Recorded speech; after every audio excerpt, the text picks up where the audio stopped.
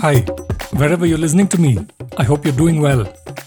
I'm Hari Arakali, and this is today's Tech Briefing. Apple earlier today released an update to the iPhone and iPad's operating systems, iOS 16.3.1 and iPadOS 16.3.1, to fix a vulnerability that hackers may already have been exploiting, TechCrunch reports. On its security update page, Apple wrote that it is aware of a report that this issue may have been actively exploited. This is the language Apple uses when someone alerts the company that they have observed hackers exploiting a bug against targets in the real world, as opposed to a vulnerability found by a researcher, for example, according to TechCrunch. In this case, Apple credited an anonymous researcher for the discovery and also thanked Citizen Lab for their assistance. Citizen Lab is a digital rights research group at the University of Toronto's Munk School, known for exposing the abuse of government hacking tools such as those made by Israel's NSO group, according to TechCrunch.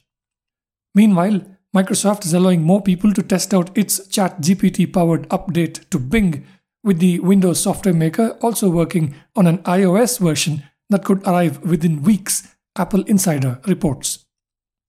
Earlier this month, Microsoft introduced a version of its Bing search engine that integrated the ChatGPT chatbot into the site. More early testers from around the world who had signed up on a waitlist were granted access to the new Bing on Monday, according to Windows' latest. Twilio yesterday announced plans to cut around 17% of its workforce, or roughly 1,500 jobs, CNBC reported, citing a blog post by the San Francisco-based cloud-based communications software provider.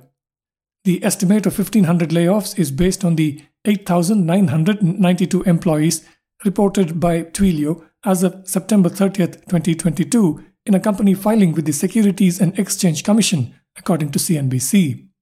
The announcement came after Twilio, a business in the area of communications platform as a service, already laid off around 11% of its workforce as part of a restructuring plan in September, according to CNBC.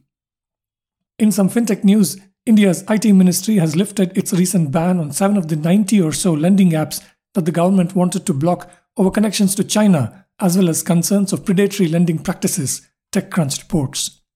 The 7 apps that were removed from the list of banned operators include PayU's LazyPay, Kisht, CreditBee, and Indiabulls Home Loans, TechCrunch reports, citing a person familiar with the development. The IT ministry also lifted the ban on M-Pocket, Buddy Loan, and FairCent, according to a copy of the order seen by TechCrunch. The ban was lifted after the companies showed that they did not have Chinese investors on their cap tables, according to TechCrunch.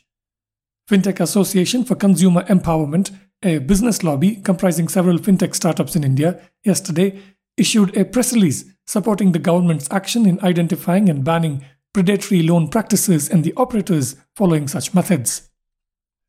And finally, some exciting news from Blue Origin, the aerospace company started by Amazon founder Jeff Bezos, shared in a low-key blog post last week. Over the last 2 years, the company has assembled a team that developed the technologies needed to make solar panels, wires, and the protective cover glass needed for those panels, all with the material found in the lunar regolith, the loose deposits on the surface of the moon. Further, this team has developed manufacturing processes that involve zero carbon emissions, no water, and no toxic ingredients or other chemicals, and therefore with exciting potential to directly benefit the Earth, the company said in the blog post on February 10th.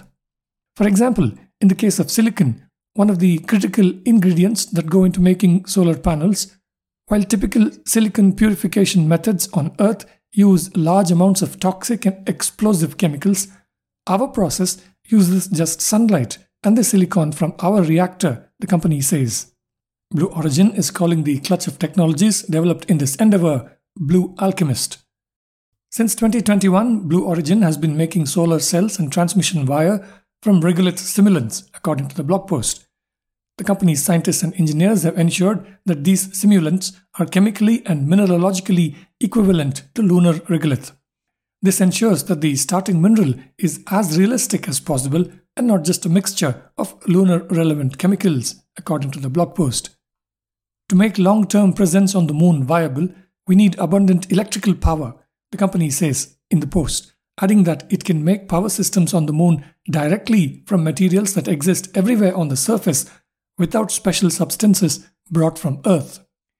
Blue Alchemist can scale indefinitely, eliminating power as a constraint anywhere on the moon, according to the blog post.